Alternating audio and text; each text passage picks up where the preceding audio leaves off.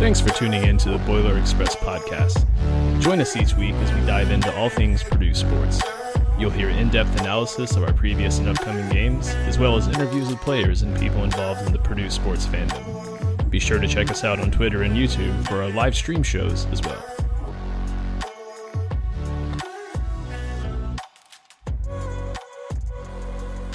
Awesome. Well, great intro as always, Chris. Welcome back, everybody, to the Boiler Express podcast. So this is episode, we've got to be getting close to 20 now if we're not at 20 yet. But we've got a really good episode tonight. So still a lot to talk about with football. You know, I think this is something that's kind of new for Purdue fans. Just this excitement, all these new developments is not something that's, typical in a Purdue football offseason. So it's pretty cool. It's a new thing that we're all experiencing. And so to help us talk about football and in particular, a certain player on that team, we've got Conrad Mockobee with us tonight. So Conrad, welcome. We're excited to have you here. Hey, glad to be here, fellas. Glad to be here. Awesome. Well, as always, you've got myself, the Ultimate Boiler, Frank the Stat Tank to my right, Russ below me. We've got Dylan, and of course, we got Chris or 50 Ghost as well. So we appreciate you guys all tuning in. And as you saw in the intro, lots of different places to find our podcast. So we're on Spotify, YouTube, Twitter. Any way that you find us, we're excited to have you here and hope that you enjoy listening. So thank you guys for tuning in. And so Conrad, you guys have had kind of a very busy year. I'm sure that Devin going to Purdue was exciting in and of itself. And then just how these last, 5-6 months have unfolded for you guys is not only Devin, but as a family. I'm sure it's been exciting. I'm sure it's been kind of overwhelming at times. But honestly, it's really cool. And I think I had heard, I don't know where, but I had heard that have you guys always been Purdue fans or kind of connected to the Purdue community? Not really. I mean, okay. For us, it was more the educational side, Devin had, Ivy League offers from like Penn, Columbia. He had Harvard looking. He had engineering offers from like Rose-Hulman.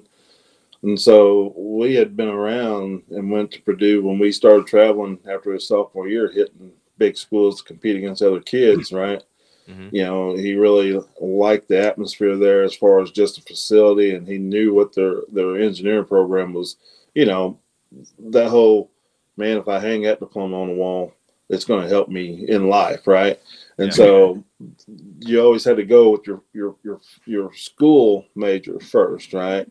Because if you can land to where your conference and that school that you wanted, and for him to work out being exactly where he wanted to be, that was basically how it perfectly worked out for him, to get somewhere that offered a high turnover, a higher retention rate with the right degree, and getting to play football at the highest level that he wanted to compete at, Yeah, that's awesome. And we've all loved watching Devin develop and grow into the player. And honestly, the person that we've been able to find out that he kind of is through social media, just watching the video of, I'm sure you guys watched it all the time or had it on replay for a while, when Coach Walters, first thing he did, walked in there and immediately awarded him that scholarship.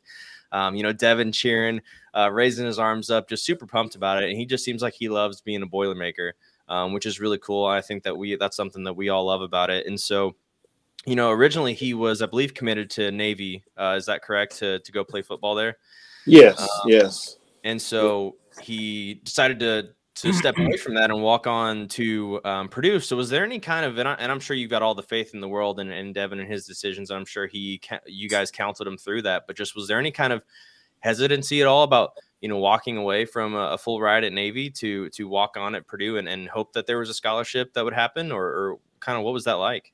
Not really, because like when he finally committed to Navy, COVID was pretty much in full effect, right? Yeah. So at that time, you had to use that thought process. Is there going to be school? Are there going to be sports? Yeah. And so you knew Navy was going to be kicking out soldiers and officers regardless of the situation and everything else. And so, that commitment, as an adult, the grown up, you can't really tell a kid you're going to go do 9 years, right? You know, at that time he was just 17 years old probably, but you can't go tell him that's 9 years of your life. Mm-hmm. So I'm sure always on the back burner was, man, I've got this one. I want to go do this, but just like I said, when he went and visited those other big schools during camps, Purdue was really the only place that could take him away. And lo and behold, 2 weeks before he's supposed to report to Annapolis, that's when Coach Barkley reached out to him. And wow. As soon as they sent me the text, he copied me in on text. I thought, okay, here we go, you know.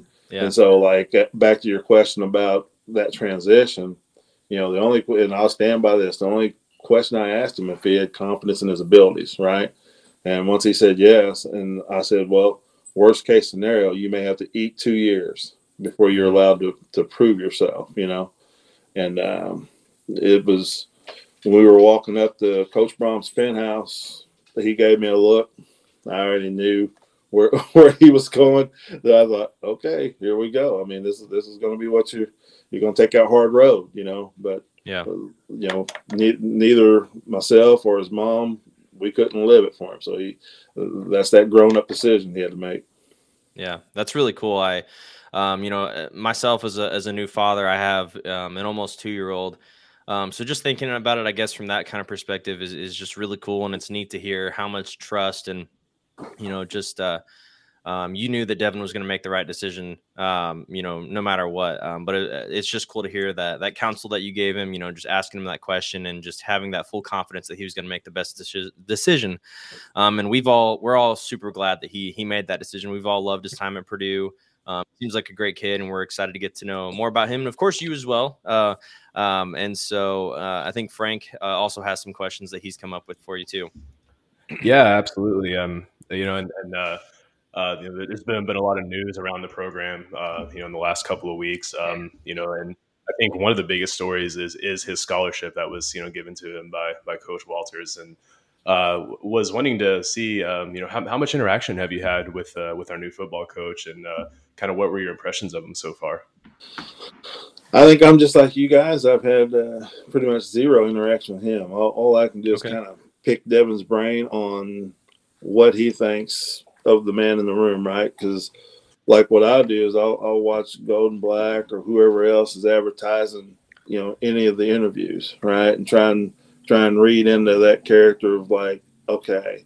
And I think I've said this before, his confidence in himself is what sold me, you know, because just like coming over here, you know, the cradle of quarterbacks, all of a sudden you're going to have a percentage of people going, he's a defensive coach. Yeah, but he's a pretty confident defensive coach. You know what I mean? And so that means somebody doesn't like losing. Somebody wants to win and compete, regardless of their job title. So I think that's going to pull over into what they see Purdue become, you know, which is good. You know, I think, you know, Devin being new, his only second year into it, you know, I think people have to stop being institutionalized of what they think a concept is. You know, because everybody loves a winner, right? No matter how you get there, everybody's going to love a winner. Right. But if they're just wanting to see high flying balls and this and that, then they're going to wonder, well, we can't get a good back because we're always passing, or they're going to go, our defenses wore out because of this. You know, so I think, you know, Coach Walters probably the perfect guy at the right time, actually, because it's an empty field. If guys leave, they're leaving and whatnot. But now everybody coming in feels like it's just like if you're going to a big camp somewhere. This guy doesn't really know you. He can't go off of this and that stat. He's going to look at your performance and practice and stuff. And guys may get elevated like that. He comes off very much as a guy who is confident in himself to know what he doesn't know and put people in positions to cover that efficiency. Yeah, his confidence definitely prevails, and it's not it doesn't seem to be a facade either. He truly believes he runs the best defensive scheme in the country, and I like that personally. I like that, you know, that level of confidence, and you know, and I know he said he wants to run the ball a lot, you know, as well, which has got to be exciting for both Devin and you, and you know. I think the man doesn't like losing, and like I said, you show me a good loser. and that's a content 500 person, you know. So if he's got that chip on his shoulder about being the best, he's not going to just want to show that in an Illinois outfit, right? He's going to want to show that he's the best. His concept is no matter who's in front of him or what players he has, he's going to make it work for him, and I respect that part, you know. And he's often said something that I wholeheartedly respect, and that is the numbers speak for themselves. I'm a numbers oriented person, and you can't argue the defensive numbers he's put up. And speaking of numbers, Devin knocking on the door of a couple another record actually on this season. As I kind of reflect back on his season, like, man, he's really had some great moments, and I won't share mine just on the off chance that we have the same favorite moment. But if you had to pick one favorite moment of the season for Devin, what would you say that was? See, it's easy for me because just like his youth league shirt, you've watched football and kids for a long time.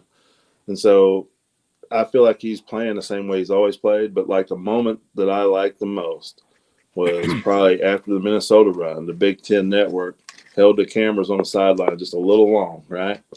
And you could see his teammates coming up, high-fiving, hugging, coaches coming over, grabbing him. That's when I feel like the success of a walk-on transcends over, because now you're being accepted as one of the boys. Not only did you help a team knock off a team they hadn't beaten in a few years, you get to embrace that moment of those guys coming over and go, man, so for as a dad or as a parent in general, that was better than the run for me, No, that was actually my favorite moment as well. Was that I think run? I'd third that. That is definitely probably my favorite moment. And I'll never forget watching that. As I was watching with my father-in-law, and I was telling him, like, he's a walk-on, and he's not playing. He couldn't believe it. It's like, he's not playing like a walk-on. I'm like, no, he's not. And he just iced this game for us. And I just remember that play going through my head. He goes right, and I'm like, oh, this will be a couple, and he's gone. Yeah. That was crazy. But even the the cut ups, the cutaways of the videos. If you hear Coach Barkley telling him, you faced adversity and you responded, right? Because you remember earlier he fumbled, and so like as family, you're like, he's done. He ain't coming back in this game, right? And so for him to be able to recover and come back and do that and have that moment, and then the team kind of still embrace him, saying, "Man, it was all right. You made up for it." That was good. That was good. Yeah, and I love when he makes that cut to then break away down the field, because he could have, we're trying to kill the clock at that point. He could have very easily just like laid down and gotten the easy first down, and he said nope, and tried to take it to the house, and he almost made it. He stiff armed a guy for a good 5-10 yards. That stiff arm was amazing. Yeah. So I just love that mentality of like just going for it all. Really cool to see out of him. Even if he runs for 3 yards, he's trying to score. Trust me. That's why they think, he just runs hard. No, he's running to try and score every time he touches. It's not, so like I said, those 3 yard little B stack up yards, every one of them in his mind, he's wanting to go, Right.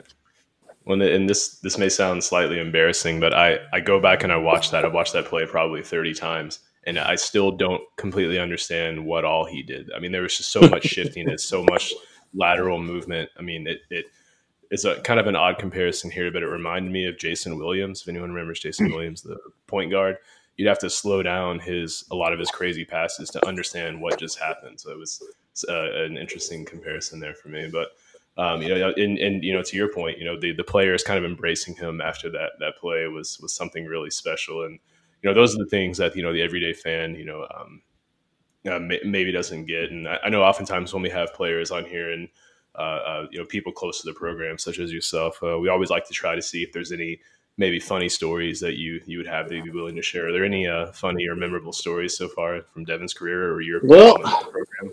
The playing part, there's really no humor in his playing part, except for you can tell. I always try and read his face. You can kind of tell. But like for me, we trade out vehicles during winter time, right? Because obviously Lafayette has a little bit more aggressive than what we have down here in Southern Indiana. So last year, what was funny is when we had that like 6 inches here, I think they might have had him between 8 and 10. And he kept sending me pictures of him pulling out his buddies and teammates with my truck. And I was getting a kick out because he felt like he was a big man on campus, right? Because if they broke down, let's call Devin. And so he would send me a video, and I would start laughing because I thought first I would go, man, please don't tear up my truck. But Right. I thought that's good because you're still being a kid, and it's another way of making friends, right? You know, if they're calling you, hey, you better go because that means they're dependent on you. So that's fun for me. And fun. I'm sure it's fun for him. That's awesome. Dylan, I think you're up with the questions. Alrighty, Conrad, how are you, sir? Big fan of your family. I know Uncle Craig. I don't know if he wants me to call him Uncle Craig, but I will. He follows me on Twitter. Big fan of his, big fan of yours. Your family, in my opinion, is the first family of Purdue football. Just like you're all such nice people. But when it comes to Devin's support system, obviously you and your family and us Purdue faithful and the city of Boonville. What's that support mean to Devin and your family, and how has that helped him through his journey? Well, I think it's everything because even when Devin was in high school, it's like the town embraced him because, and I know my fellow man from Evansville understand what I'm going to say. The only time they wrote about Boonville was if somebody from Evansville came and played us. A team from Evansville, your local teams like Memorial, Central, and Rights, if they played us, we hit the paper because they wrote about those guys playing, right? And so we tried to reverse that flow to where it became about Devin and Boonville, and the town really took to that pretty good because they kind of understood that, hey, they're talking about us for whatever reason, which made it nice. And then once he got, even when he went to Navy, man, they were like, hey, let's give him key to city, let's do some things. And then when he switched, it was still, he's going to be on TV. Our kid's going to play on TV. I hope he makes it, and so when he came back, when Boonville did play an undefeated team, Rights, right?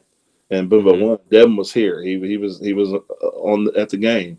And you can't imagine the fanfare of just kids bringing up whatever they could grab to have him sign and I thought this is the life. This is what you're supposed to be about is your town getting to enjoy your moment. And I have a pretty big Facebook, and I keep wondering when they'll shut down my photos because I keep putting photos on.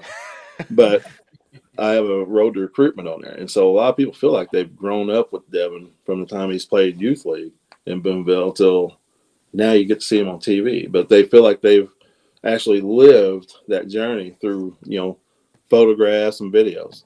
And so it's super awesome. When Big Ten Network came before the championship game, and half the stuff they put in the video were things that me and my family have taken, like a couple of videos of his runs at the high school level, the mock train board at Baker's Tax Place. I took that picture with my cell phone, and it was fun to see Boonville put in such a light because, as you know, people go, I didn't even know where Boonville was. And people will go, it's about 17, 18 miles east of Evansville.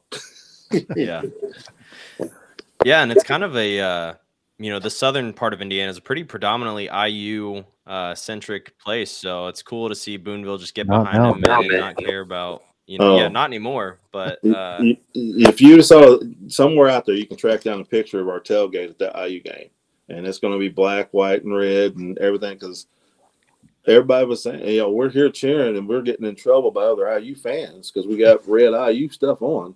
But every time Devin touched the ball, we're yelling, and these guys can't figure it out, right? And they were like being proud, going, "He's from my school or my town," So it was.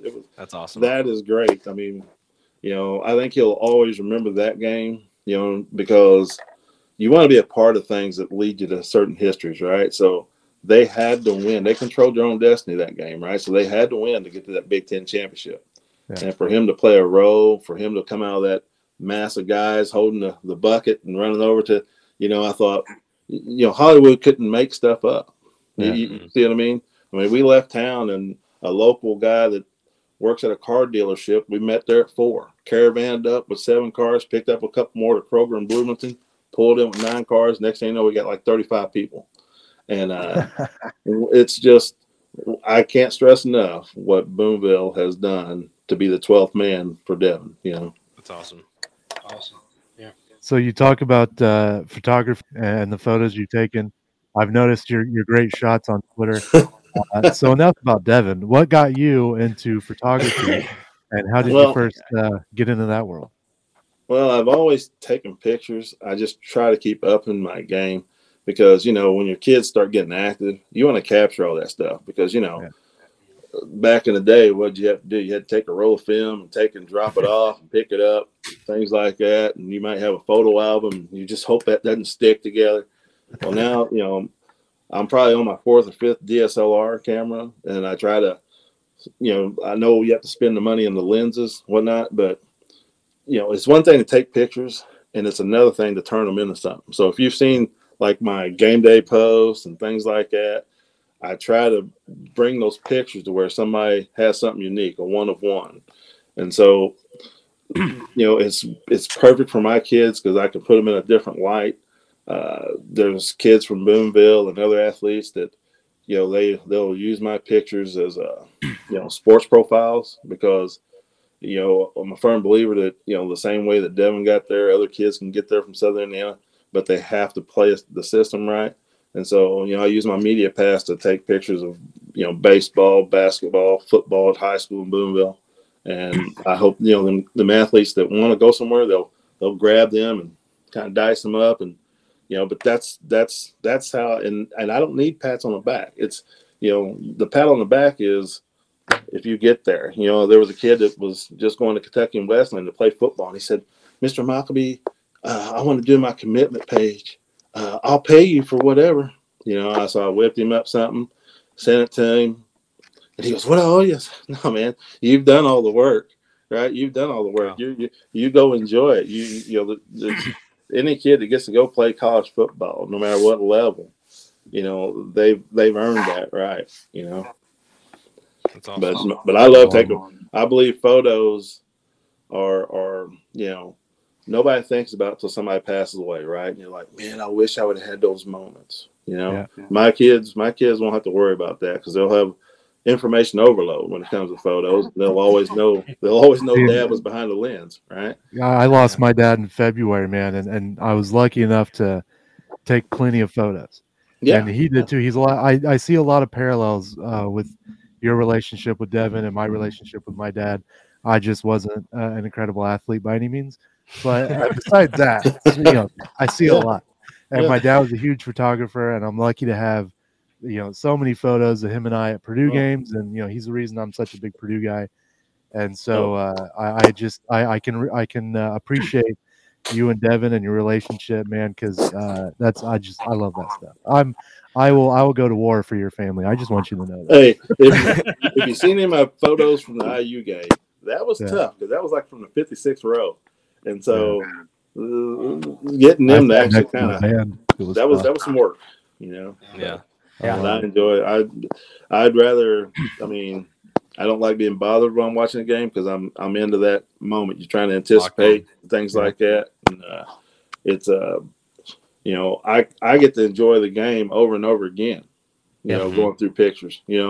Because you guys were talking about Devin's cuts, and luckily the guys on the sideline. There's a few photographers I'm starting to know now on the sidelines, but watch his eyes. Don't worry about his hips and his feet. Watch Devin's eyes because a lot of those pictures, those stills, you can see what goes on with him, Yeah. So you're saying he needs to wear a sunshade next year because you give away that secret. Yeah, he's got somewhere. I believe if a linebacker wanted to be, they used to say, watch his waist, he can't split in two, right?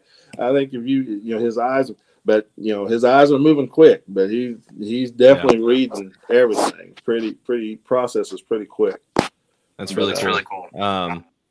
I really like hearing you talk about taking all those photos and everything, and it's funny because my mother-in-law is the same exact way, and I used to give her a hard time about it because my family they just didn't take a lot of pictures when we were growing up, and so my mother-in-law she takes lots of pictures in general of like my daughter and my our family and everything, but one thing that was funny is the story that we would always tell is there was this time when she had stage 4 breast cancer back in like 2004, 2005, and at the time my wife was really young, and so they, as to celebrate her being in remission, they took the whole family to Disney World.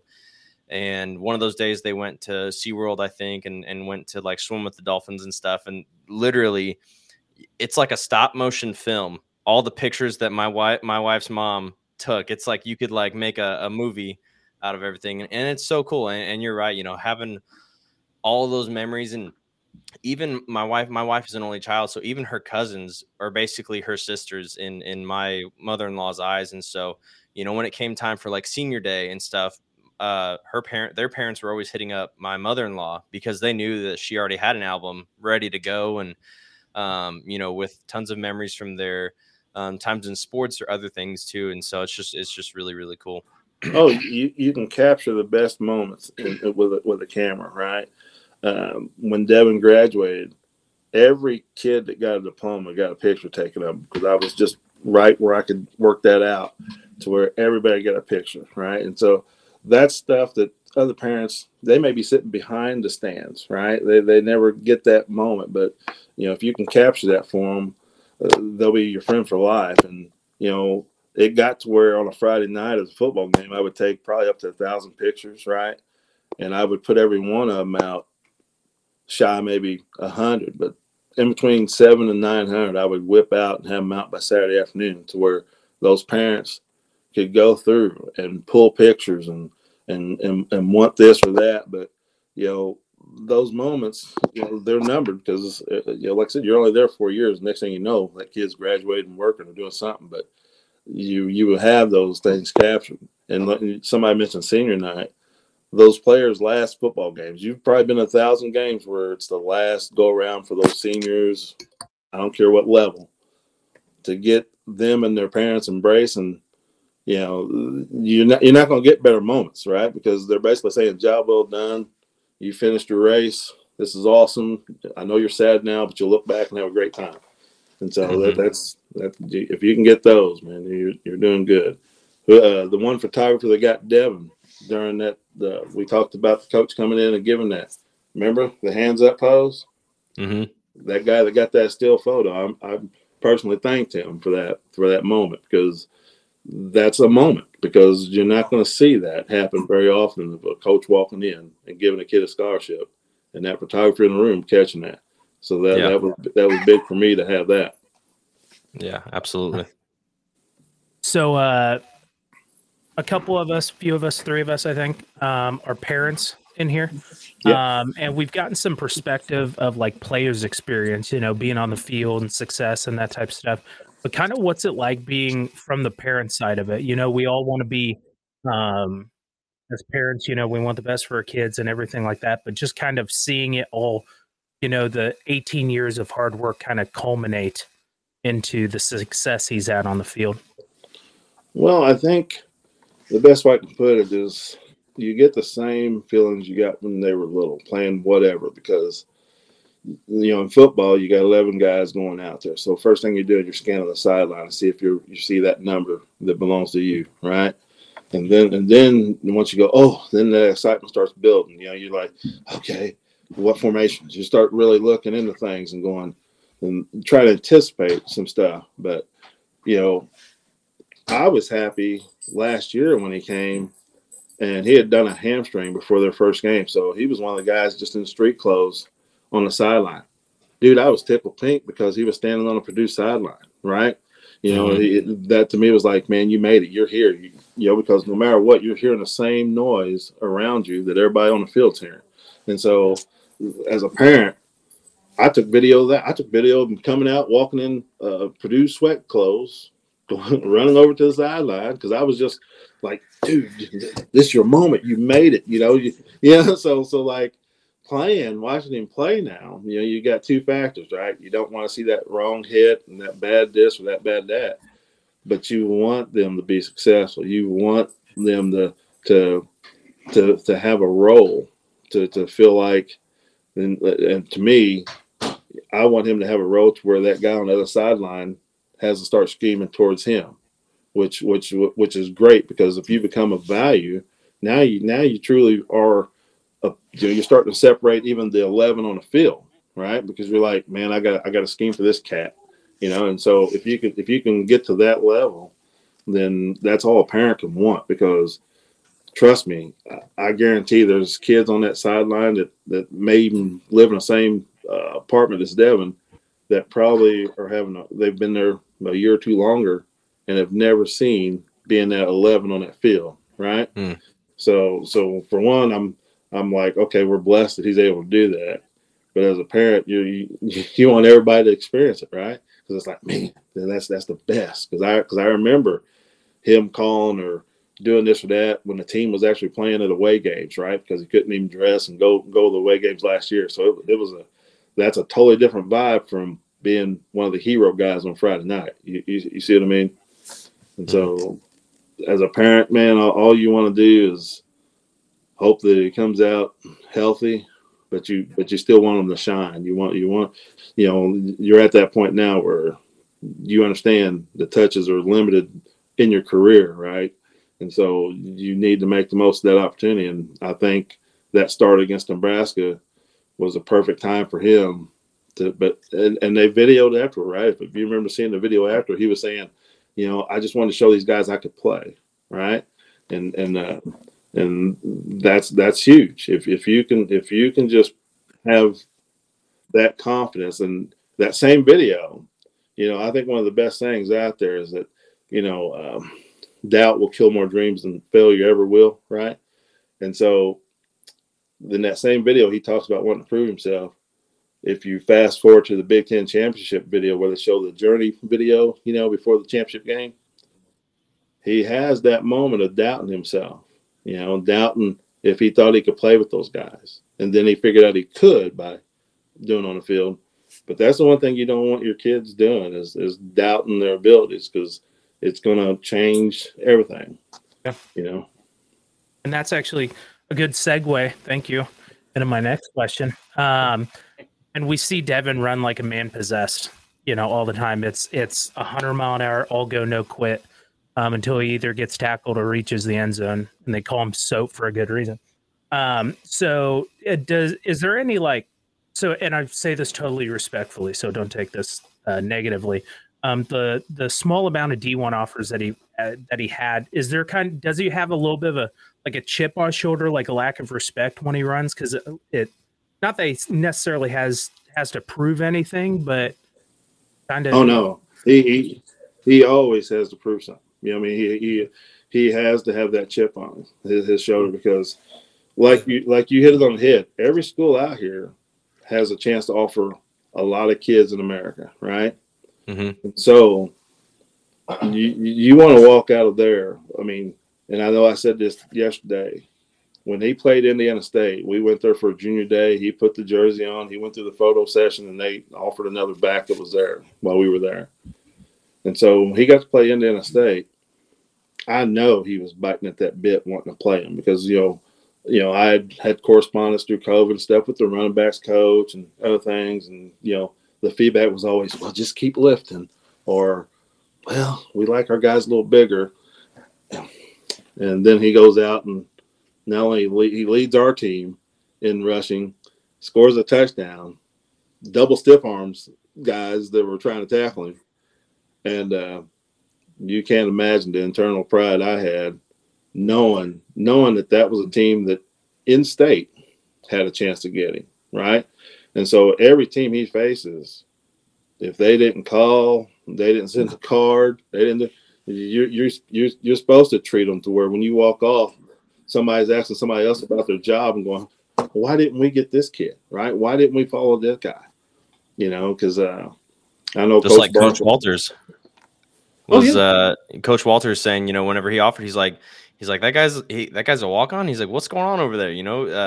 He has tons of respect for Devin, and so that. Sorry, I didn't mean to cut you off there. No, but I'm glad you said that, because the best way I describe that is Devin had the best job interview against his defense, right? Because his defense was ranked fourth against the run at that time, probably in the nation. They were holding guys to a certain average, so Devin outrushed that average. And you all know coaches just don't start coaching when the season starts. They're working on their concept all year, and so that meant, man, I've got it going, like this. This is great. I've got everybody locked in. I'm holding teams down points, and I'm holding guys in the averages. And then, like I said, Devin comes along, and the perfect person for Purdue to hire, right? Because what else can he do? If you were going for a job, you'd want that guy that excelled against everything you thought, right? So it was a good moment, for both guys. It's a win-win for both of them. Yeah, absolutely. Yeah, so you kind of mentioned a little bit there the pride that you feel at different moments, but most of us, our kids are younger, those of us that have kids, and so we're sitting there celebrating and being proud of like first steps and first words and things like that. But I mean, what is it like, especially been like this season, when you have moments like getting a walk-on invite and then earning a roster spot and then earning a starting job and then setting a freshman rushing record and getting a scholarship as the new coach's first activist? Like what has those moments been like, each time? Like, is it just like never get old, that feeling of like, man, that's I mean, for us, when I say us, I mean his family, because there's a lot of us that was a big part of his recruitment, even in high school and all that. And so, Devin's had a lot of accolades. He's had a lot of accolades coming up through the system. And so to show you, and this is, I'm going to say this, try to be as respectful as I can. It shows you how faulty the system is, right? Because here you got a kid, he got a 2-star rivals rating, 3-star 247 ranking after his first senior game. He only played 2 quarters, right? But it never increased, never went anywhere. Here's a kid that led the nation in 3 categories after his first 4 games in high school. Never drew interest. Those aren't on Devin. Devin was doing everything he could do to get that notice. And so it may surprise people of his walk here. He's always been that guy. There's only a certain percentage of people who can say, I led the nation in rushing yards, touchdowns, and points scored all at the same time. He's one of those guys. And so and remember, he walked away from a scholarship to do it because he believed himself, because he was that guy. He was that guy that became a state champion when our school hadn't had one since 1933. It's the labels of walk-ons and scholarship guys. There's, I tell Devin, there's 11 guys on the field. There's a lot of both of those other guys standing on the sideline holding helmets. You see what I mean? So he can't play any different just because because that's just a monetary value of a business decision that you can't control. So him doing what he's doing, in a way, it's expected, right? Because, if you've done all these other things in your past, we expect you to get better as you just keep getting older, right? That's what everybody here at Purdue right now is going, man, he done that as a freshman 2 or 3 years now, and his body matures. Well, yeah, he's supposed to. Just like if you come in high school as a freshman and you get to play varsity, they're all going to say the same thing. Man, when he's a senior, he's going to be pretty dominant, right? So it works the same way. It's just the same process. You just got to hope to stay healthy is the biggest. Right. Yeah. But I believe he will play the same way he's always played, because that's just how he's designed to do those things. But He doesn't know anything different. No, I mean he's just like I think, if like I said, he's not a good loser, right? Because he will be mad at himself for messing up. Dude, when he fumbled that Nebraska game, guys like me and guys in my family, we were like, oh, I sure hope he gets back in, because we knew what that meant. We knew that it changed a different thought process in his mind on, I got to make this up, because he's a people pleaser. Just like when the Northwestern thing, he got knocked out of the Northwestern game. Tom Dienhart came to our tailgate party at the IU game right beforehand. And I told Dom, I said, I don't know if Coach Brom and Barkley have understood Devin yet, but this is a game that Devin's going to have a good one in. And he was like, why you say that? I said, because he's going to make up in his mind for going out after 5 plays against Northwestern. Because in his mind, he's going to be like, oh, that's not how I want my thing to go. And were you guys at the IU game? I watched it on TV. Okay. Do you remember him getting upended and getting helped off the field? Oh yeah. You know, so I was like, oh no. But he went in the tent, got on the bike, went back in because of that mindset of you're not going to do it to me again. You know what I mean? So it was really it's good that he's confident because I know he's got a high pain tolerance, but you know, you want your kids to make the best decisions too. But I would have been down for 2 weeks after a hit like that. Yeah. Oh, 2 weeks, 2 years. What are you talking about? Yeah. I asked him. He said he just hyperextended his knee, and he did it. I guess the FAU gave him. Yeah, that's what he said. I said okay, and so he was like, fine, you know. But when he went in, and I think he picked up 8 yards on 2 carries, and I thought, okay, you know, actions will show me, you know, if he's good. You know, just hyperextended a knee. I pulled a shoulder picking up a towel the other day. I feel like Devin's going to be that guy that the coaches are going to have to drag him off the field and be like, you cannot play. Like, you are too injured or you're too, you know, whatever. Because he's gonna have that mentality of like, I can do it. I can do it. I can do it. Well, I tell him you got to be honest because there's a difference between hurt and injured. Everybody's playing is hurt, you know. Yeah. But you know, I think Devin and Purdue. I think Purdue, what they'll learn is, you know, and I think it's just the way he's been raised. You chase goals. Right, you chase measurements, you chase goals. If it's track, it's distances and times. Right, if it's football, the game's built on 10 yards. You chase that the best average you can get. You chase things, and so at this school now, what's he got? He's got 3 records probably or 2. The most yard rushing record and the season rushing record, right? And then if he can get 1,000 yards, he'll join another exclusive club with 6 other backs and be the 7th guy to do it in the history right there.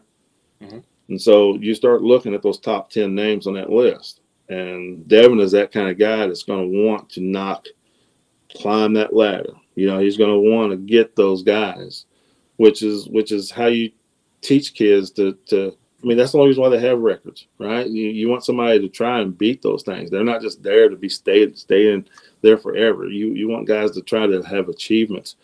And even if you get close, you still become a good player, you know?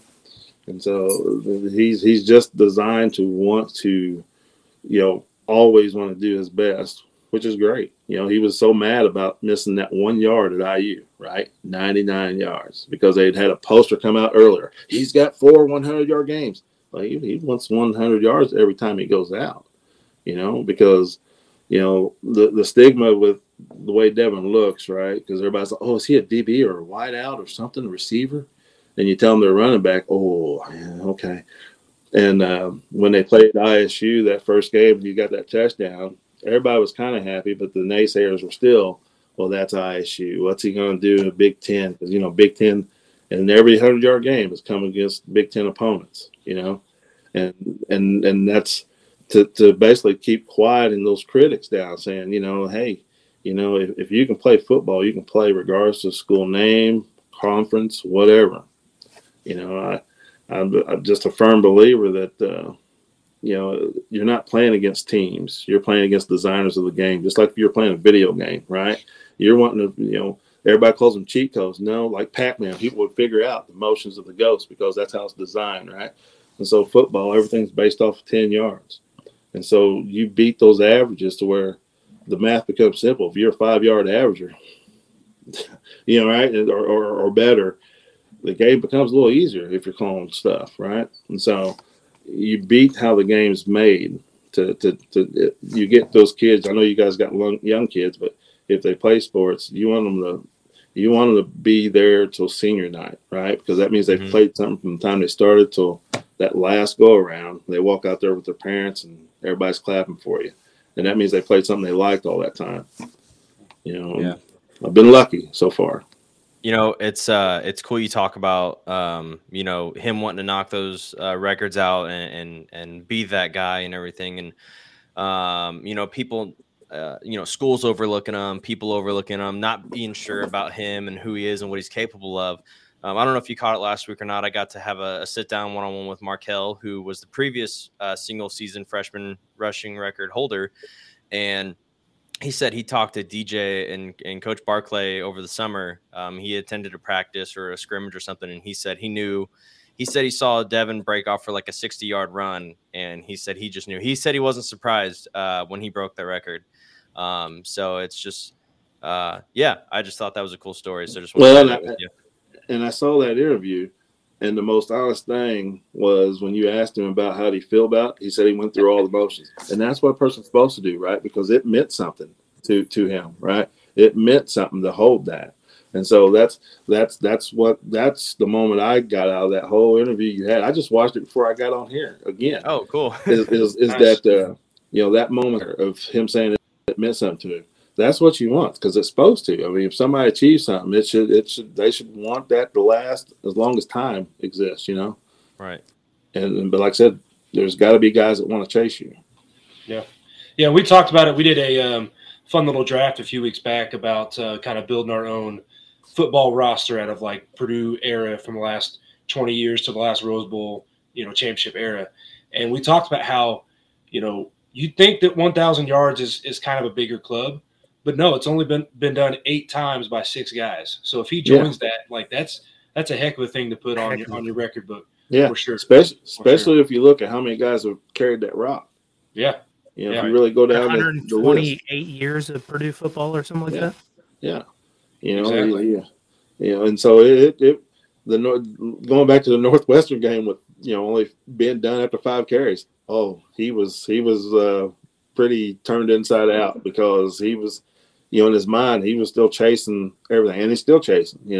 He's got the mountain keeps getting taller with everybody leaving and transferring and opting out, and coaches being gone. But you know what? It's still football. It's still the game you're going to play. Yeah. So you've been doing a good job of segueing into some of these questions. That goes right into my last question. It's kind of like gives you an opportunity to expound. There you go. Hey, there you go. Give you an opportunity to expound on some of the things you've. Some of the things you've already talked about. There's going to be a lot in this question, so kind of stick with me here, and then you can kind of dig into what you want to and not what you don't. But yeah, with all the portal and NIL and recruiting craziness going on, what was it like talking through the Purdue decision with them? And, was it as much the program, which you've kind of talked about this a little bit, but the program and the history and the education at Purdue as it was the coaching staff? And how is it being part of like the parent circle when other kids are doing that, and you might be friend with a certain parent that his kid, automatically just decides to transfer, or, sit out of a bowl game? How does that kind of alter the parent circle a little bit? Well, I looked at the portal and team dynamic as like people switching churches and going to heaven, right? Because you're not going to get in because of the name of that church. You're going to get in because of what you believe. And so Devin believed in his best chances of being successful in a field, right? Regardless of a person, and I think I put it this way yesterday. Say all of us sitting right now on this here made it to the NFL. We don't get the luxury of picking that coach. We don't get the luxury of picking that system. We just want that phone call saying, hey, we got interest and we'd like you to join such and such club. So it doesn't matter, where you're going. You gotta love playing. And so that's why he stayed there, because it was schooling first and the physical activity second, because everybody that plays is one injury away from hanging up and needing plan B, right? And so the NIL stuff, we've worked on Brandon Devin for a long time on that hashtag mock train. So it became a little dogfight when the Big Ten Network and that announcer kicked out Crazy Legs that time. And I was like, oh no, because it kind of took off. And but if you just hashtag that in the Twitter and just put on the latest, you're going to scroll back and you're going to see it all the way back to early high school. I mean, but we've been branding here for a long time. Devin's got YouTube videos out there from when he was in 7th and 8th grade. I mean, so it was very important that who he was here followed him to wherever he goes. You see what I'm saying? And so like the parent circle, there's only a few that's reached out, because I found out there was another back that I guess is on the track team that Coach Barkley pulled over, and Devin competed against him at the state tournament in track and field. So that was fun contact.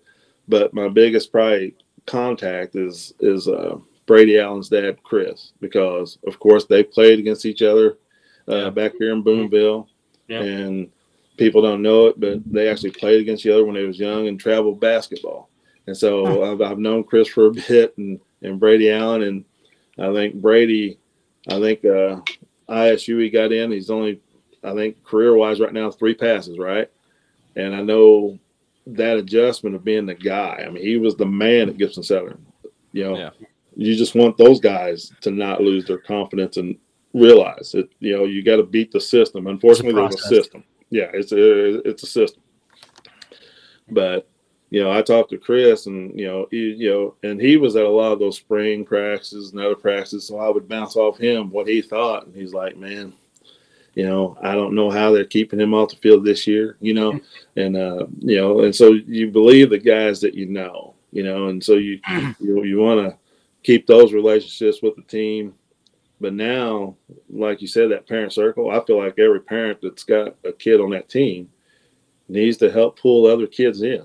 Because, if I see a recruit that's jumped in the transfer portal, boom, I'm going to throw something in Purdue, and they're kind of saying, hey, man, they won the West, they got in the Big Ten championship, perfect situation, new guys, new eyeballs, so I feel like if parents get involved, they can help their child out just by other players coming, right? Just by, not saying you don't have a good nucleus or good players here, but why let guys slip away, right? Mm-hmm. You can't control the guys that are hitting the portal on your own team. But if you see guys out there, other recruits that that could help, what you're hoping your kid can do while he's at Purdue, a parent should be doing that, And so absolutely. And honestly, that's one thing that makes me respect Devin even more.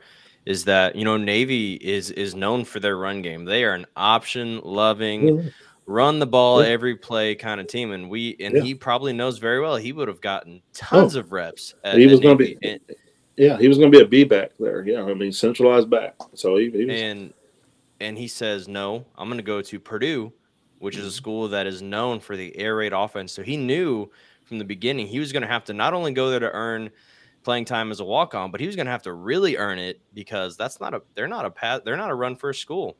But it worked. But it worked out for him because they run the same system that Boonville runs, and so he was almost a 2,000-yard guy. And if we wouldn't have lost 2 games, he would have had a 2,000-yard regular season. Okay, before any sectionals and stuff.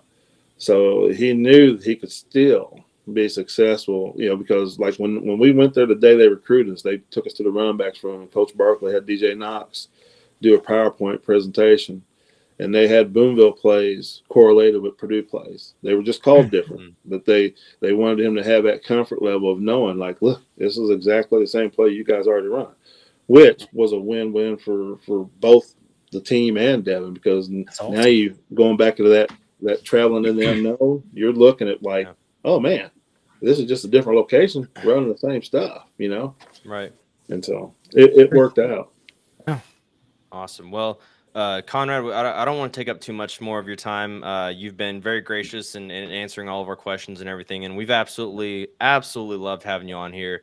Yes, sir. Just great to hear your perspective on things as a father, as probably a former coach of Devin at some point in time when he was younger. And just through the whole process and helping us get to know Devin a little bit more, and as well as the Mockobee family. As Dylan said earlier, we're all big fans of you guys. We're rooting for you, and we all want the best for Devin. And so just thank you so much for your time. We really appreciate it, and we were lucky to have you on. Oh, no, it's an honor on this end. And like I said, you guys reached out. That's the least a person could do. Like I said, giving you guys time is that's nothing, because it helps you guys. It helps my son. And, it shines another light on Boonville, so I think that's great. It's a win across the board. And I appreciate you guys' time, man. I had fun. Absolutely. Awesome. I become a bigger fan of the Mockobee family by the second. God, well, we appreciate it, man.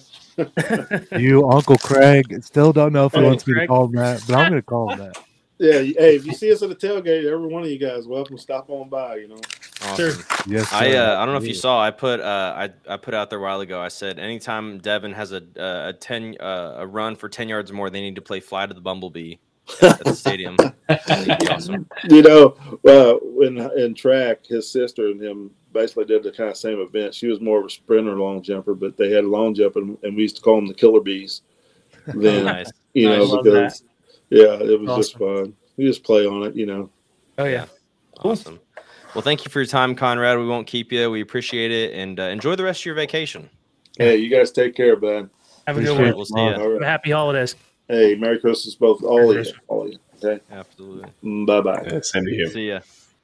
Great interview from Conrad. Conrad, we're super thankful for your time again. I know we just got done saying that, but great getting to know you and the Mockobee family. And, we're excited to continue to watch Devin's success and on the field and off the field as well. So thank you again for your time.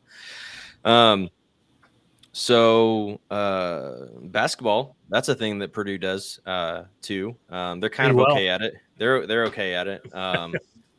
And we get to play as the number one team in the country for the first time ever in Purdue basketball history at Mackey Arena. So pretty exciting stuff. And we did have a game last week, and you all looked at me like I was crazy when I said the lawyer. I put Fletcher lawyer together. Floyer. Wow. Hashtag Floyer. We all heard it know here first. We all know Evans voted off the island. We all know I'm really good with words, Damon, aka not Thunder. At a long day.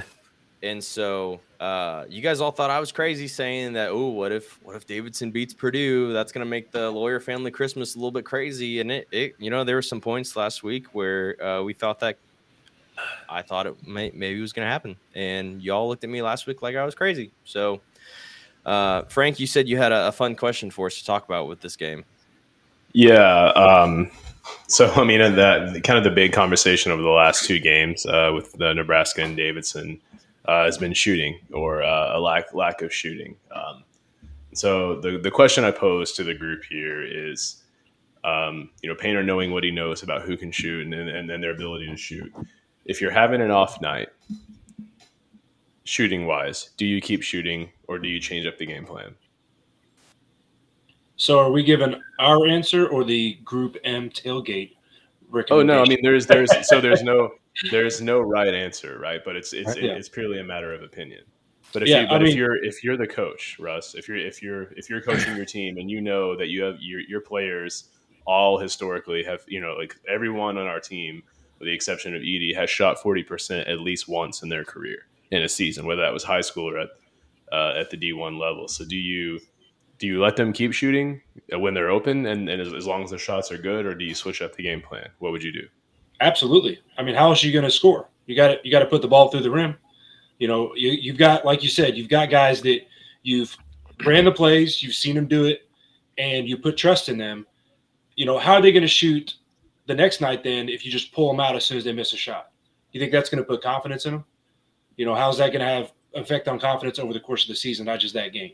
So 100%, you look at what kind of shot selection was it, and maybe you can talk about that. But if it's a good shot selection and it's not going in, why would you change anything?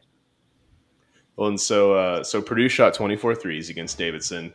Only 5 were contested, and so 19 of our shots were open. And I'm going to agree with you there, Russ, in that, if a guy who is capable of shooting has a wide open three, I'm going to encourage him to take that shot every time, whether it goes in. And there was a lot of, a lot of people talk. So I was at the game. There were a lot of people talking and, shouting loudly in the section I was in, and, things like stop shooting or what are we doing? And it's just like, no, you keep shooting. You always keep shooting, in my opinion, at least.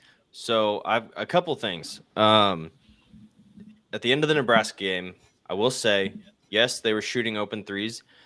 However, I feel like towards the end of there, especially in overtime, it felt like Edie, when he was getting the basketball, you perverts, in the post. It's our fault. Okay. When he was getting the basketball in the post, it was like he was immediately looking to kick it out. It almost there at the end a couple of times. It looked like he wasn't even thinking about trying to take it up in the post. And there were a few times that I don't have any timestamps or anything, but definitely a few times where I thought that he could have, tried to back the guy down, tried to take it up. But it felt like he was getting it and then immediately looking for the three instead of taking it up. So I guess I wish that they would, like in those instances, I wish that we would still stick with like the bread and butter of like Edey, still being the guy. And I know that it's like his call. I know Painter said it's his call whether or not he passes it or takes it up. I just felt like there was times where he could have taken it up. And then I guess I'll pose this question. How long, if this shooting continues, how many games do you go until you change the game plan? So like if you go 5-6 games of shooting 18% from 3, are you still going to shoot from 3 because you know that statistically these guys are probably going to start making shots? Yeah, I think that's the question. And I know Russ, you said, that Painter said this entire season that we're a better shooting team than we've shown, but maybe we're not. I mean, maybe this is who we are, and and that we're just an okay shooting team. We're gonna have off nights, and but I think what happens on the court and what happens in the game is ultimately the most important thing with respect to shooting. But I mean, I think that teams are going to double Edey and they're going to dare us to beat them they're going to make someone else beat us. And I think it was on one of the Painter shows where he said that Edey has very simple rules. If he's doubled, he's supposed to look to pass. If he's one-on-one, he should look to score. But I felt like especially early in the second half, they did a good job of sending first kind of on a sprint to the baseline to have that third option. Where he would just kind of pass it over his shoulder and let first have an easy layup or a dunk. And that really kind of changed how Davidson had to defend. I mean, I think we had 1 3 in the second half. Ethan Morton had the 3, but that was a great adjustment by Painter, I thought. Kind of to the point where kind of to not nitpick, but just my thoughts. I think you keep letting them shooters shoot, and once they start seeing the ball go in, they're going to get more confidence. It's going to go in. To the point of, is this just who we are? We are an okay shooting team. Painter has a very specific type of recruit he gets, and he knows that they can shoot, and he's watched hundreds of hours of combined tape between all of his shooters that I'm confident when he says we're a better shooting team than we are, that he knows that we're a better shooting team than we are. And I would say that, if you look at like Fletch or Braden, who are freshmen, maybe that would be the case. But it's been across the board from guys who are decent 3-point shooters, that are missing too. So I think that it's just there's some theories out there as to what might be happening. But I think that no, you just stick to the game plan because, again, compared to what we did last year, defense travels and defense has helped us win the last 2 games. And I think that gives us enough of a buffer that we can use that to right the ship until the shooting gets better. And I think to Painter's point that he made on his radio show last week when someone called in and basically said, stop shooting so many threes, especially when they're not going in. And, his response was great. And he said, studies aren't done with I'm paraphrasing here, but studies aren't done with large amounts of data or small amounts of data. They're done with large amounts of data. So you're trying to take a very small amount of data, that being the shooting from a particular game, and trying to make decisions based on that. And that's just not the best way to go about it. But, and I will say, and like we've all said, they've been good shots. The threes that they've taken, they've been good open threes. They've been, following the playbook. And Purdue also is just overall playing pretty well in every other aspect of the game. Agreed. I think in Davidson they had either 9 or 10 turnovers, and then this game against Nebraska, 9 turnovers, which Painter's goal is only 4.5 or 8 total in a game, so pretty close to that goal. And defensively, we've improved so much from last year. That I mean, honestly, even if half of those threes went in, it'd be a totally different story. We'd be talking about how Purdue is like this great 3-point shooting team. Mm-hmm. And they've dominated. And I know that's, hearsay, but that's what I really think it comes down to is just unfortunately. And also there's like, I've heard, things floating around about it's finals week, and that's always an odd time for Purdue. Things are always just kind of off. And we've got a young team at the nucleus of it all, and so there's going to be those times. But even looking at the Nebraska game, our freshmen handled that game with so much poise. Fletcher Lawyer really turned it on, really helped us pull that win out. And then Braden Smith, I am so impressed with his ability to take the ball up the court, which I know it sounds silly. It's like his ability to walk forward and dribble a basketball. He's been in pressed like a the lot, most too. simple. Yeah, but his just a poise. The crowd really doesn't get to him. You see sometimes it could look like he's like trying to rush something or make something happen. Maybe that's not there, but overall, I mean, his poise, his demeanor is just, he's so laser focused. So yeah, I think things are only going to improve from here. But to answer the original question, I get scared easily. So I think I would have tried to change the game plan, maybe in like the second half or something, but I'm not Coach Painter, and I'm not a basketball coach. And so that's probably why I'm not a basketball coach. So yeah. Dylan, what's your thoughts? I don't know. I just like watching Dylan. Frank's big brain just roll off stats like it's nothing. Yeah. And so I just So, in amazement at that. Bad man. The one thing I'll suggest too, because I think Painter has kind of allured to that or alluded to that in the last couple shows is, well, if it's your team, what would you do? Like the guy I think last week that called also complained about not liking that Braden Smith gets slowed down coming down the court and it takes like 8 to 10 seconds off the shot clock. Like, okay, well, we can't stop the other team from guarding him. So if we're not making shots, then what's the game plan? Like Frank already mentioned, they're already doubling Edie, right? So then if they know all we're going to do is try to feed the post, then they're going to triple team him. Like Frank's also spit out some data on how Edie does in double teams, trying to score doesn't always go the best. So if they're doubling and triple teaming, knowing we're not going to shoot, then what's the offense then? Was that the old guy that called in and was like, my buddies and I were sitting around talking? Yeah.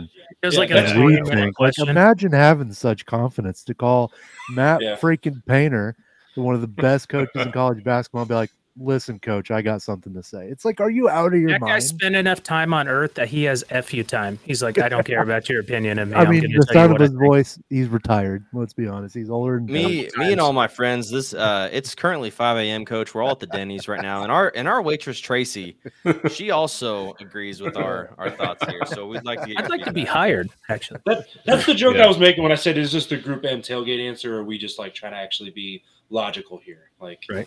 Yeah. I personally thought that this last game against Davidson was a really, really good game from like a teaching perspective, right? Because we didn't shoot the ball well. We still found a way to win. Every time we thought we were going to pull away, they would hit that dagger three. Every time we'd get a 5, 6, 7 point lead, bam, it's right back down to 4.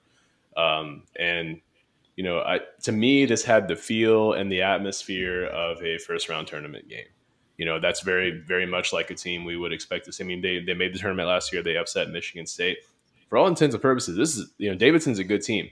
They're higher ranked in KenPom than Minnesota. And I think if we have that same exact performance, but it's against Minnesota, no one's sounding the fire alarm. But there's a general lack of respect for Davidson as a team. Let's be honest. Have you seen fan base? Sometimes they might sound the alarm. I'm just saying.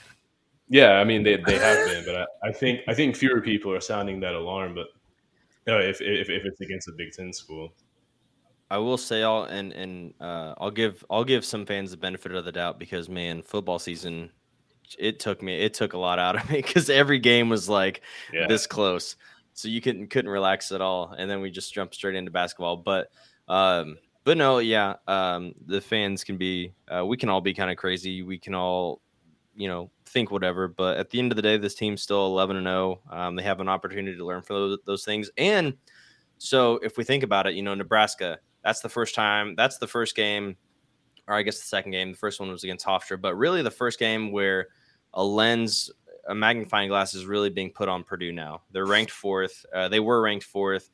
How do you handle that? You go into a Big Ten environment in your first away game, true away game, and you win in overtime. And then now you're ranked number 1. How do you handle that? and you go into a neutral court during finals week, a court that Purdue has historically never really shot that great in, and you pull out the win. And so maybe now that they've had a couple weeks in that role, maybe that monkey is going to kind of come off of their back. Maybe that weight, maybe they've, that stress, it's still there. Obviously everyone's vying for Purdue's head. They want to be the one to knock them off, and whoever beats us is going to really enjoy that moment. But I think now that they've played a few games and they've felt, they've been in that situation, hopefully they can relax a little bit, take some weight off their shoulders and just, play. If that even is a part of maybe why these games have been close. And one thing I loved, and I've tried to find a clip of it. So like I said, I went to the game, immediately left and walked back to the parking garage where I knew it was going to take me an hour to get out of, like it always does when I go to Gainbridge. But I turned on the radio broadcast and was listening to Rob Blackman talk with Painter, and he said these are the games that would have terrified me with last year's team. And I mean, we've talked about it on here. Last year's team was not nearly as well equipped to handle a game where shots aren't going in as this year's team is. And so I think that, while we love to see threes go in, the ability to have an off night, you don't want your off night to happen come March, and if it does, you want to know that you're prepared for it and have been there before and can still win games, which we have, 2 games in a row now. So I see that as a good thing personally. I mean, obviously we all want to see shots go in and not, put ourselves into a deficit or, have close games with teams we should beat by more. But, to hear him say that, this is a game that last year's team may have lost because of their defensive effort and their execution is, to me, speaks volumes about this team and what they're capable of. Yeah, absolutely. Well, I know we didn't want to, of course, there's always a lot to talk about with basketball. We're ranked number 1 in the country, and we've got a game coming up against New Orleans tomorrow. So on paper, that looks to be a surefire win, but you can't ever take any opponent lightly. You want to take every opponent as serious as possible. There's been a lot of teams that have fallen to some, Utah State lost their first game of the season to, I can't remember who it was. Weber State, I believe, and they were pretty high up there in KenPom. So no game is ever a given, but hopefully the Boilers can go out there, have a lot of fun, and rest some guys, and get a good break in. So, but to kind of end things on a fun note, as you guys know, we partake in a draft here and there, and Russ has come up with a fun draft for us to do to kind of end out the year. And then I'd like to, after we do this draft, I'd like to just end a note on, what is your guys' favorite moment as a Purdue fan from the beginning of 2020, through all of 2022? What's been your favorite moment? So think about that while we're doing this draft, and Russ, take it away. Yeah. So while I'm kind of stalling here, because I have to add, I have a saved wheel that I used for the last draft, and I got to add Dylan on there. So, Wow. While I'm doing that, I do want to just say one little thing. And I started to talk about it before we came on, but then Conrad joined us, and so I didn't get to quite finish the thought a little bit. But Purdue fans enjoy this right now. Like, enjoy it. Like, I know we're all nervous. We're talking about the shooting. We're talking about barely winning some of these games.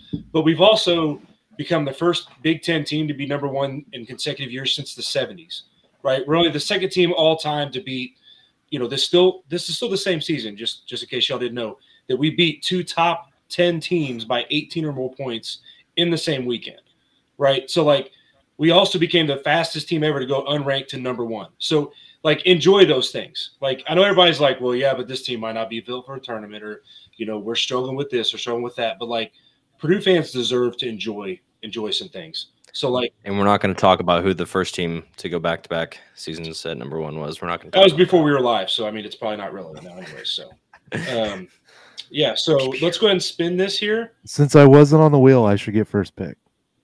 I don't know if that's how that works. It was worth it. The wheel decides. Okay, how is this spinning here?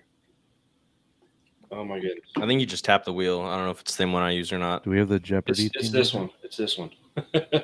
Oh, okay, no, it's Oh, here we go. Okay, I can spin it. So, all right. So this draft, it's Christmas themed. It's a fun one, and with Christmas coming up in less than a week, I'm sure a lot of y'all have some more time off work, and you're going to start turning on those Christmas movies that you watch once a year. So we're going to draft our double feature. Since there's 5 of us, we'll only do 2 movies, and we're going to draft our double feature. If you're going to sit down and watch 2 movies back to back with the family and enjoy some time with them this holiday season, what 2 movies are you picking? So we'll go ahead and spin this here. Are we doing one movie at a time? Yeah, Christmas one movie. movie We're doing only? a snake draft. Oh man, I promise. I just spun this and it says Russ. So Dude, that's what happened to me every time I would spin mine. So I get I'm it. gonna spin it again. I can't do that. I can't be the first pick. Are these Christmas movies only, or just Yes, any movie? yes, Christmas movies. So okay, so Are you gonna bring up if Die Hard's a Christmas movie or not? I mean I'm for it, but that's just It is. I wouldn't talk about that until it's your pick though, just in case someone takes it. But Dylan, you're actually gonna be the first pick. So Dylan, Hey, it's on look you. at that. It's Elf by a mile. Not only because Lubinsky. Caleb first is like second to Will Ferrell, but it's just the best Christmas movie to ever be made. I don't care what anyone says. Okay, I like it. So let's see between the 4 of us who is next. Chris, you're up second. Christmas Vacation. Christmas Vacation. Yeah. Somebody writing these down? Or do I need to write these down? Not me. I can't spell. So like once a movie has been said, is it eliminated from? It is It eliminated. is eliminated from contention. So Well, all right then, Chris. Chris Good pick. has Christmas Vacation. All right, so let's take Chris off the wheel.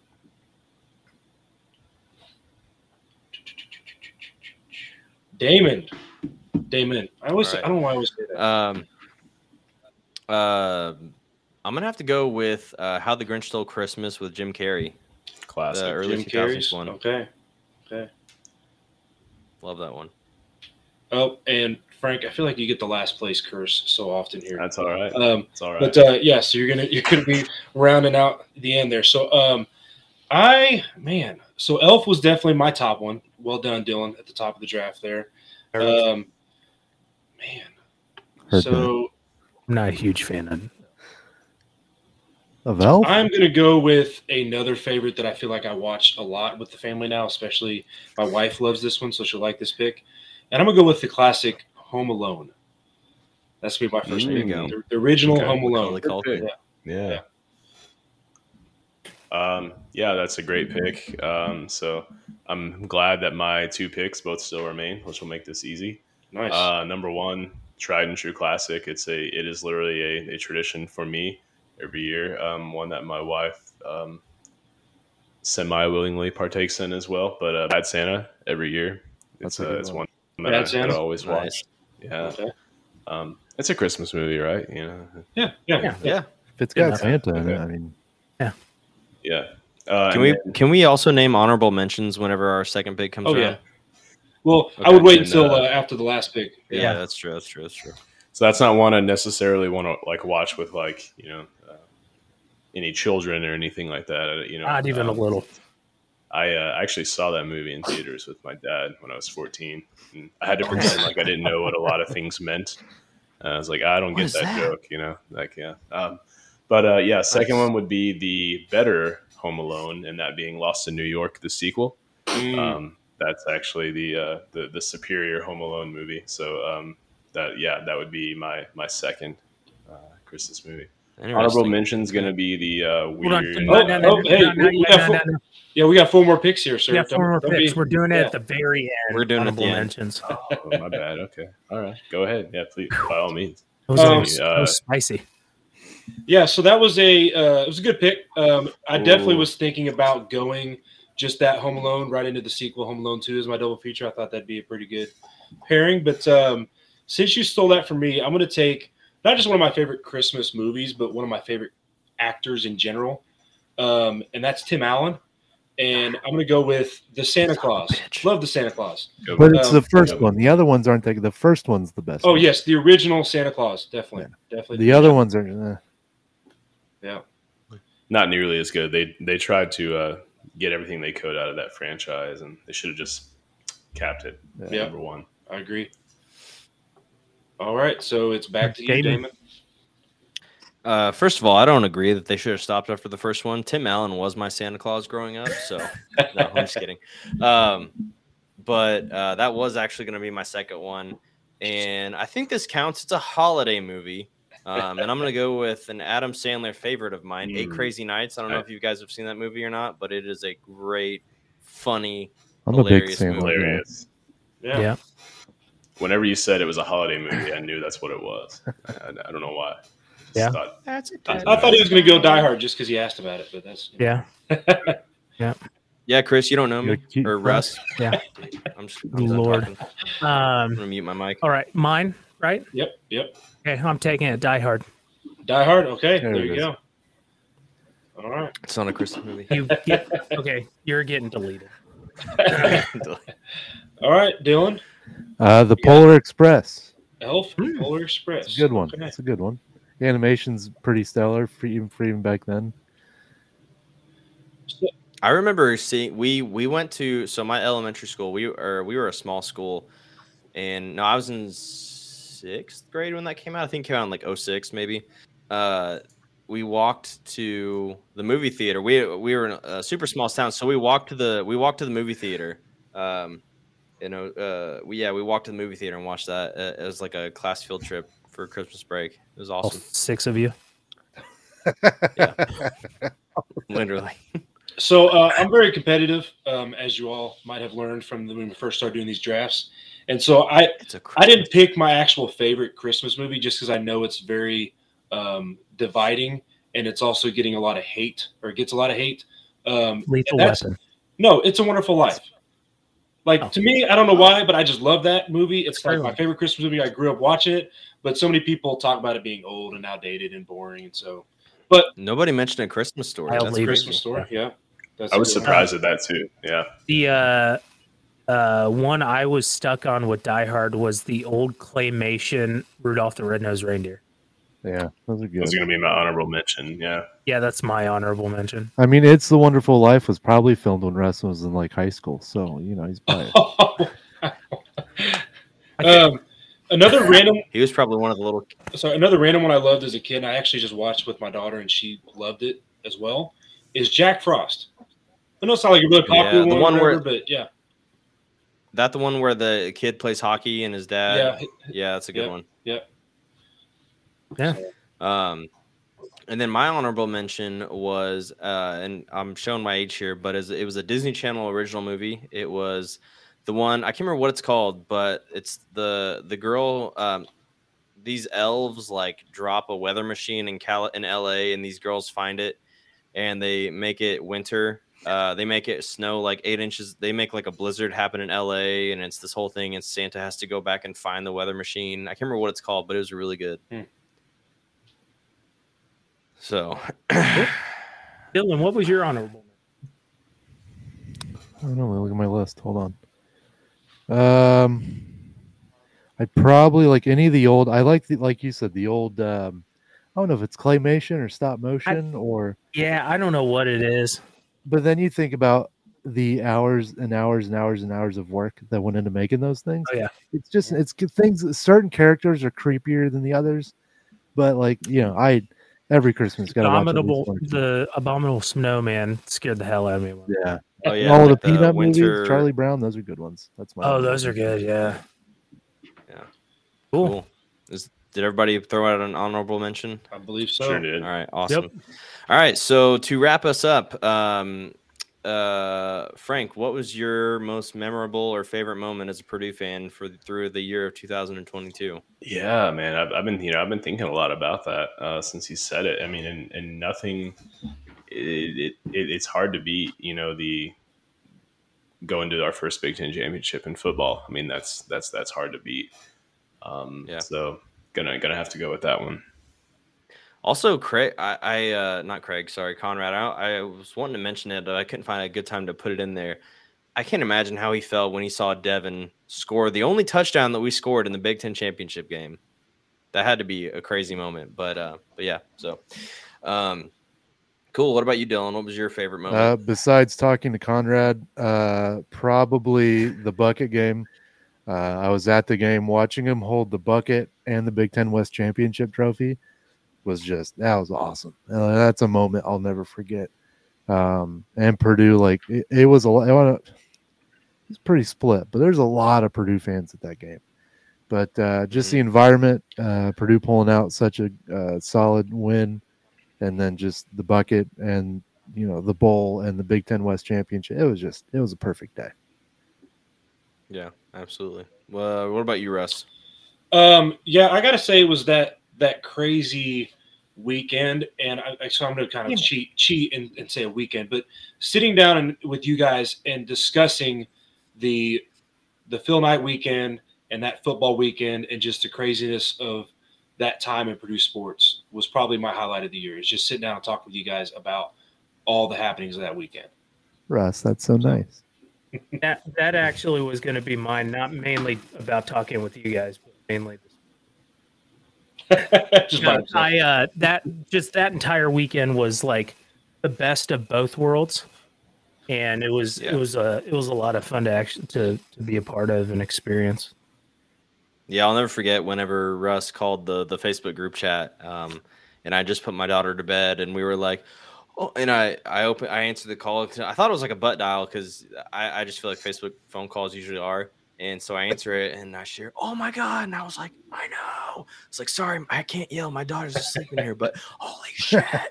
Like we were all freaking out and just talking about the emotion of that moment and everything, a culmination of 20 years and something that, to come so soon after like the dark years of Purdue football, really great moment. But honestly, one that I had in my mind, and just to go off the beaten path here, really, I loved the Jaden Ivey Ohio State buzzer beater last year at Mackey. I thought that was a great moment. Really fun game.